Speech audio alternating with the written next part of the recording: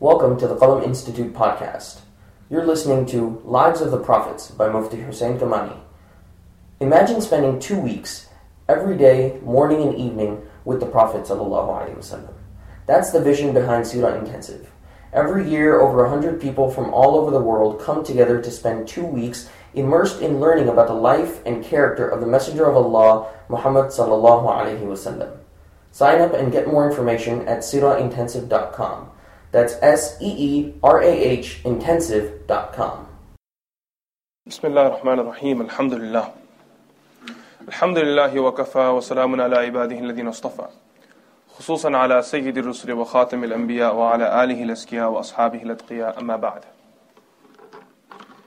In our previous class, we were talking about the story of Sayyidina Adam alayhi salam. And in particular, we talked about him and his wife Hawa in paradise, and the mistake they made, and then they're descending down to the earth. And there were some intricacies that need to be explained in last week's class. We dealt with them then. The one thing I wanted to remind us of from last week's class before we move into today's class is that Adam alayhi salam made a mistake while in Jannah. And if you think about it, so did Shaitan. Iblis also made a mistake. But even in the mistake of Adam alayhi salam, which led him out of paradise, there's a lesson for us all. And that lesson is the difference between Iblis and Adam alayhi salam. Iblis, when he made his mistake, he fell prey to what we call takabbur, pride. Or if we may refer to it as israr. Israr means to be persistent. Rather than just making the mistake and backing off, he was persistent. He kept justifying it. Someone who's in trouble, they argue the case further and further and further, rather than just saying, hey, you know what, I'm guilty, I'm sorry, I'm done. On the other hand, Adam alayhi salam made a mistake. But when Adam alayhi salam made a mistake, he taught us the lesson of istighfar. Iblis taught us israr, Adam alayhi salam taught us istighfar. And Adam alayhi salam's repentance was such that he grieved and cried, as I mentioned last week, for 70 years he repented to Allah subhanahu wa ta'ala, teaching us how to build that bond with Allah subhanahu wa ta'ala. As human beings, making mistakes is a part of us. It's something that we will always do. But when you make a mistake in your life, whatever the mistake is, whether it's something you do at home, whether it's something in the public area, you backbite someone, you say something foul to another individual, at that exact moment you have option A and option B. Option A is the path of shaitan, israr, to be persistent on the sin. And option B is the path of Adam alayhi salam, which is istighfar. And the scholars, they say in Arabic, under the discussion of major and minor sins, because as we know, the Prophet ﷺ taught us that sins fall into two categories, the major sins and the minor sins. Now, what differentiates between a major and minor sin, there is a lengthy discussion amongst the scholars. What every scholar does agree upon is that there are certain sins which are definitely from the majors. And the Prophet ﷺ highlighted them in one hadith. He said, Al-kaba'ir al-ishraku billah wa uquq al-walidain wa qatl al-nafs wal yamin al-ghamus. The fourth thing the Prophet ﷺ highlighted. He said the first thing that is a major sin is al-ishraku billah, which means making partners with Allah subhanahu wa ta'ala. Uquq al-walidain, to be disobedient to your parents. Wa qatl al-nafs, killing an innocent soul. وَالْيَمِينُ الْغَمُوسِ, and taking a false oath in the name of Allah subhanahu wa ta'ala. One thing is a person takes a false oath in the name of Allah mistakenly. You thought you did something yesterday, you took an oath by Allah's name. I swear by Allah, I did it yesterday. But then when you think about it, you realize, hey, I actually didn't. It was a mistake. I was convinced that I did something, but I was actually wrong. That's a human mistake, human error there. On the other hand, you're taking an oath of something that you knew that did not exist, did not happen. I swear by Allah, I did not steal that person's pen. Even though you know you did, but you're trying to cover that sin up or that crime up of yours by taking the grand oath of Allah subhanahu wa ta'ala's name while trying to fool other people. Right? That because I'm taking Allah's name, I would never lie. And we learned this from the story of Adam alayhi salam. When Adam alayhi salam when Shaitan wanted Adam alayhi salam and Hawa to eat from the tree, how did he fool them? He took a false oath. وَقَاسَمَهُمَا إِنِّي لَكُمَا لَمِنَ النَّاصِحِينَ. He took an oath and said, I swear by Allah, I'm sincere to you. And Allah subhanahu wa ta'ala says that he fooled them because he took a false oath. Now, Imam Dhahabi rahmatullahi alayhi, he's actually written a book called Al-Kaba'ir, which has been translated into English, The Major Sins. And in there he lists 70 major sins. Some scholars, they say that major and minor sins are relevant to the intention of the individual who does it. Sometimes a person may accidentally kill someone.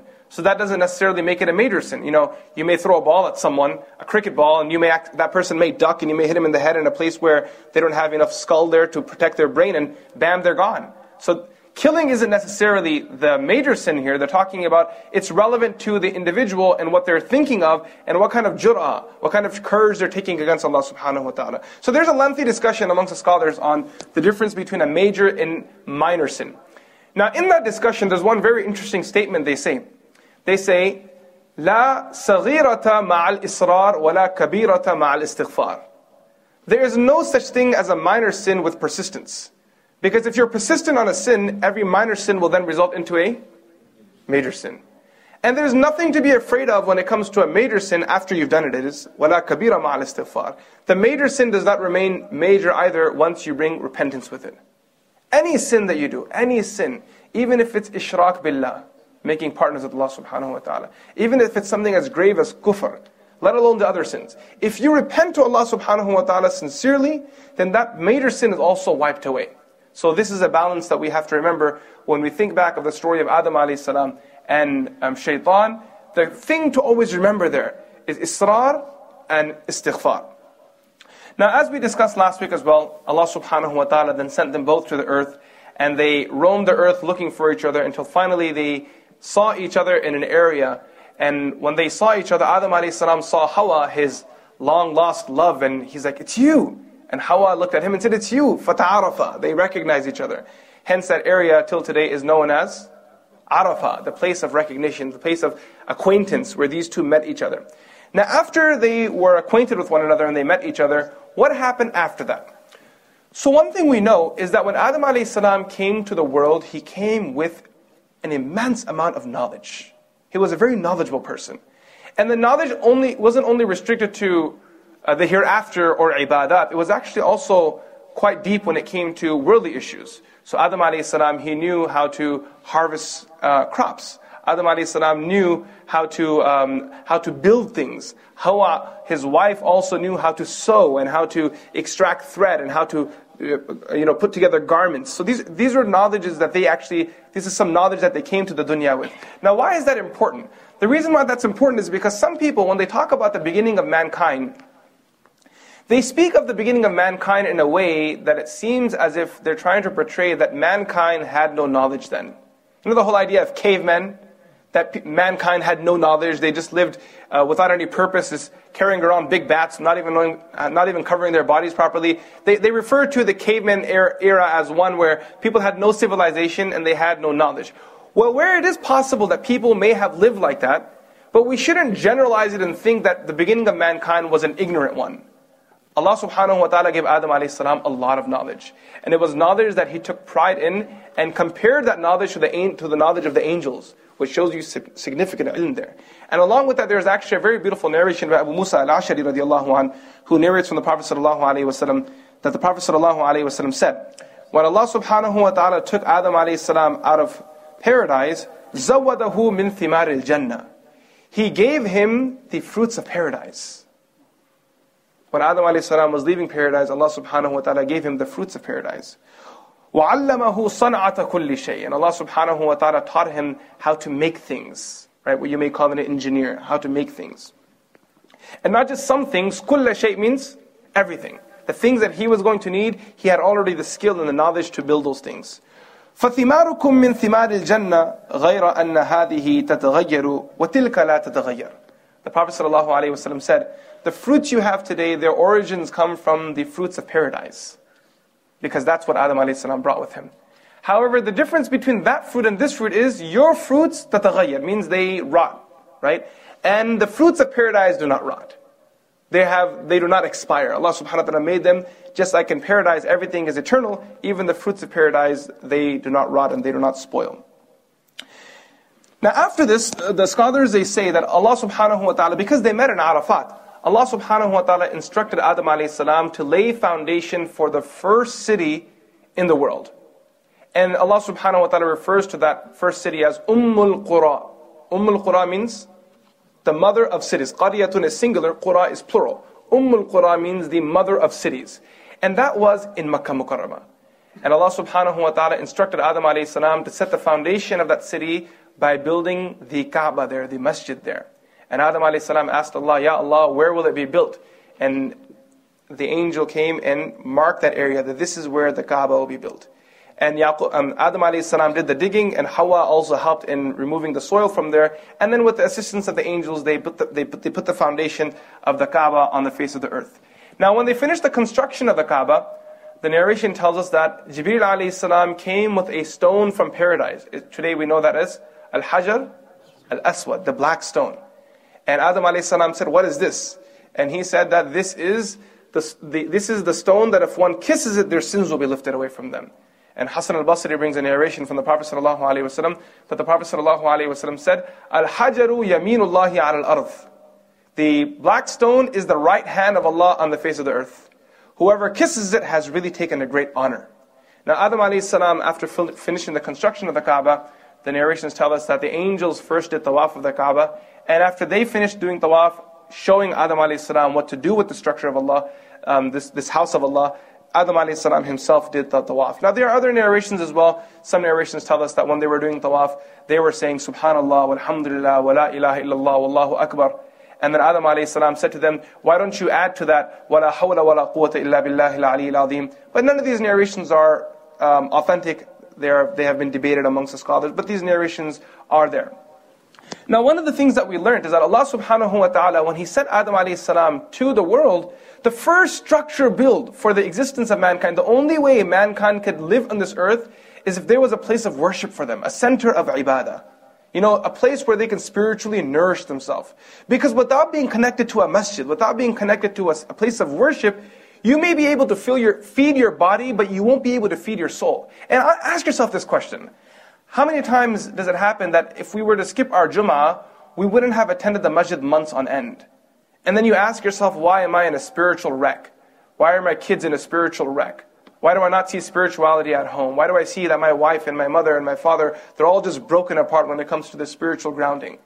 And the reason is quite simple. It's because we've distanced ourselves from the houses of Allah subhanahu wa ta'ala. The Prophet sallallahu alaihi wasallam, while praising the masajid, said in many narrations that the one who is regular in the masjid, رَجُلٌ قَلْبُهُ مُعَلَّقٌ بِالْمَسَاجِد, the man or the lady whose heart is attached to the masjid, someone who's regular in attending the masjid, serving the masjid, being there, that person will find their place in the shade of Allah's throne on the Day of Judgment. The Prophet ﷺ said, if you see a person who regularly visits the masjid, testify, فَاشْهَدُوا لَهُ بِالْإِيمَانِ.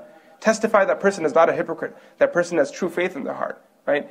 It's because, this is the place where the opportunity is to build with Allah subhanahu wa ta'ala. You can build a bond with Allah wherever you are on the face of the earth. But what the masjid has to offer is something very special. And Allah subhanahu wa ta'ala takes pride in that and mentions that in the Quran, that فَلْيَعْبُدُوا رَبَّ هَذَا الْبَيْتِ, that you should worship the Lord of this house. الَّذِي أَطْعَمَهُم مِّن جُوعٍ وَآمَنَهُم مِّن خَوْفٍ. Because He fed you when you were hungry, and He gave you safety when you were in fear. So always building a bond with the masjid. On the second note, along with that, when establishing our communities, if that opportunity ever did come, that we had the opportunity to build a community from ground up, from the beginning, what would be the first building you would construct? The masjid. When you're moving to a community, when you're moving from one city to another, what should be the first thing you look for? Closeness to masjid. You can look into great, good schools and good property and all that stuff. Look into all that stuff. But you must always remember, look, if you're living in a good neighborhood that has great schools and, great tax and all that stuff, but if it's miles away from the masjid, you have to know that the chances are that your children will grow up without the masjid. Their masjid will be the Sunday school. And that's something that's going to hurt them. Children growing up inside the masjid, being regular to the masjid, women coming to the masjid. Never underestimate the value of the masjid. It's so powerful. It's such a powerful thing. Okay, so Allah subhanahu wa ta'ala instructs them to construct the masjid, and they did so. There is much more detail on this that you can find in Tadhkiratul Anbiya. Now Imam Suyuti rahmatullahi alayhi says, after that, Allah subhanahu wa ta'ala blessed Adam alayhi salam with children. And Hawa alayhi salam, she would give birth to twins. Each time she would give birth to twins. And the twins that she would give birth to, they would be from the opposite gender. There would be one boy and one girl. And then the next birth would be one boy and one girl. And the next birth would be one boy and one girl. Now, how spaced out were their children? There's nothing clear in the narrations. Some narrations seem to say that many of them were born quickly, like, in the earlier part of the day, the latter part of the day. But again, these are discussions that the scholars have in detail. What we do know is that Allah subhanahu wa ta'ala commanded them that the children that were born from the same stomach could not marry one another. That if a boy and girl were married from one stomach, and then the next boy and girl that were born from the next stomach, they had to marry one another, but from the same stomach they couldn't marry. Okay? The oldest son that Adam alayhi salam had, his name was Qabil. He was the oldest son of Adam alayhi salam. Okay? And he had a sister. Now, what's her name? Again, there's discussion in this. It seems that scholars, they feel that the more common opinion on this issue is that her name was Lawdha. And another one of his sons' name was Habil, and he had a sister whose name, again, is nothing that's clear in narrations, but there are narrations that suggest that her name was Iqlima. Now, how many children did they have? Imam Suyuti rahmatullahi alayhi says that Adam alayhi salam and Hawa together had 40 children. They had 40 children in total, which means how many times was Hawa pregnant? She was pregnant 20 times. Very good.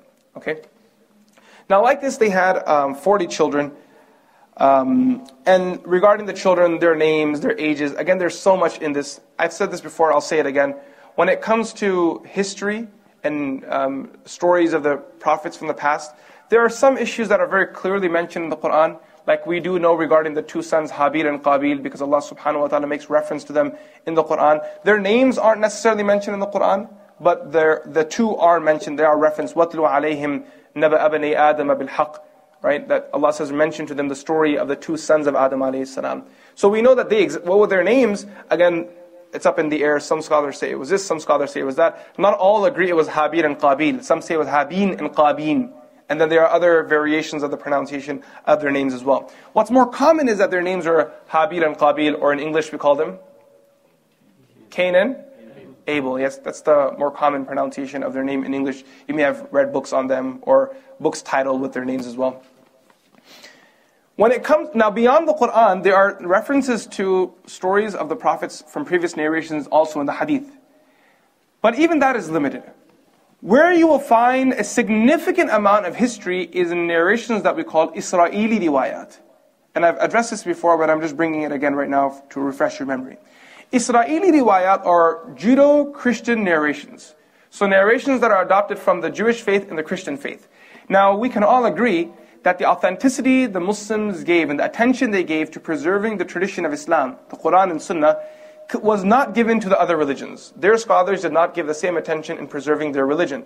So what that leads us with is that we have narrations from them that contribute towards certain puzzle pieces of history, but we can't completely rely on them. That's why the scholars, their general principle when it comes to Israeli riwayat, they say, لا نصدق ولا نكذب. That we don't wholeheartedly accept them, and neither do we wholeheartedly reject them. We can take them as pieces of information as long as they don't contradict something clearly mentioned in the Quran or an established narration of the Prophet ﷺ. If they do contradict, then obviously there is no place for it at all within the history or within our discussions. Now, the story of Habil and Qabil is mentioned in the Quran, and Ibn Kathir rahmatullahi alayhi narrates a story from Abdullah ibn Mas'ud radiallahu anh in great detail. And the story is that Qabil was set to marry Habil's sister, and Habil was set to marry Qabil's sister. Qabil was a very handsome man, and his sister was equally beautiful. He had no interest in marrying Habil's sister because she wasn't as beautiful. So when Adam alayhi salam, their father and also the Prophet of Allah, had given the instruction that you will marry her and you will marry her, Qabil objected and he said, "Oh my father, I will not marry her. I have no interest in marrying her because she's not as beautiful. Rather, I would like to marry my own sister." Now, Adam alayhi salam was not in agreement with this because this was against the command of Allah subhanahu wa ta'ala. But in order to control the situation, Adam alayhi salam, he instructed his sons that the way we will deal with this is this. Each of you will present a sacrifice to Allah subhanahu wa ta'ala. إِذْ قَرَّبَا قُرْبَانًا فَتُقُبِّلَ مِنْ أَحَدِهِمَا وَلَمْ يُتَقَبَّلْ مِنَ الْآخَرِ. Each of you will present a sacrifice to Allah. And we will then see whose sacrifice is accepted and whose sacrifice is not accepted. The one whose sacrifice is accepted, is an accepted servant, a servant of Allah, and that person's intention will also be accepted. And the one whose sacrifice is not accepted, we can tell that there's some fault in that person's intention, and what their desire is, we will not give it attention, we will push it to the side. Now, Qabil was someone who was involved in farming. He had a lot of crops. And Habil, on the other hand, was someone who was involved in animals. He was a shepherd. He had a lot of animals with him. So each of them were commanded to bring a portion of their investment, the wealth they owned. Habil brought an animal. Qabil brought some fruit or some vegetation that he had. And they were told to place it on the tip of the mountain. And as we learned from previous religions, not in Islam, but in previous religions, and this is something that's also mentioned in the hadith of the Prophet ﷺ, that when they would present their sacrifice, what would happen is, a fire would come and burn away their sacrifice. And the fire burning away their sacrifice was a sign that their sacrifice was accepted. And that's one of the specialties of the ummah of the Prophet ﷺ, is that when the Muslims had victory in the battlefield, after they had gained the goods from the battlefield, the question was, do we keep this or can we not keep this?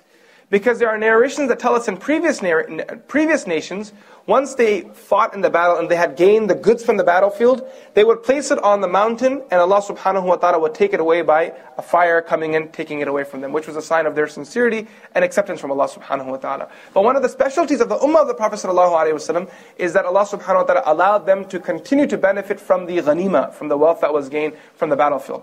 Now, both of them were told to bring their wealth to the top of the mountain and leave it there, and one would be accepted and the other would not be accepted.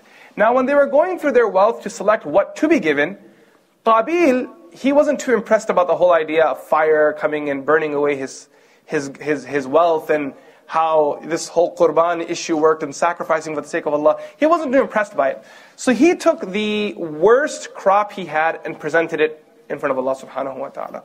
When it came to Habil, he understood that his father was a prophet of Allah, and what a prophet of Allah says is meaningful and it's the depth of reality. So he brought the best animal he had and presented it in front of Allah subhanahu wa ta'ala. Now Allah subhanahu wa ta'ala accepted from one, it did not accept from the other. As Allah says in the Quran, فَتُقُبِّلَ مِنْ أَحَدِهِمَا وَلَمْ يُتَقَبَّلْ مِنَ الْآخَرِ. One was accepted. Whose sacrifice was accepted? Habil's. Whose sacrifice was not accepted? Qabil. Now there's a lesson that we can learn here if we take a moment.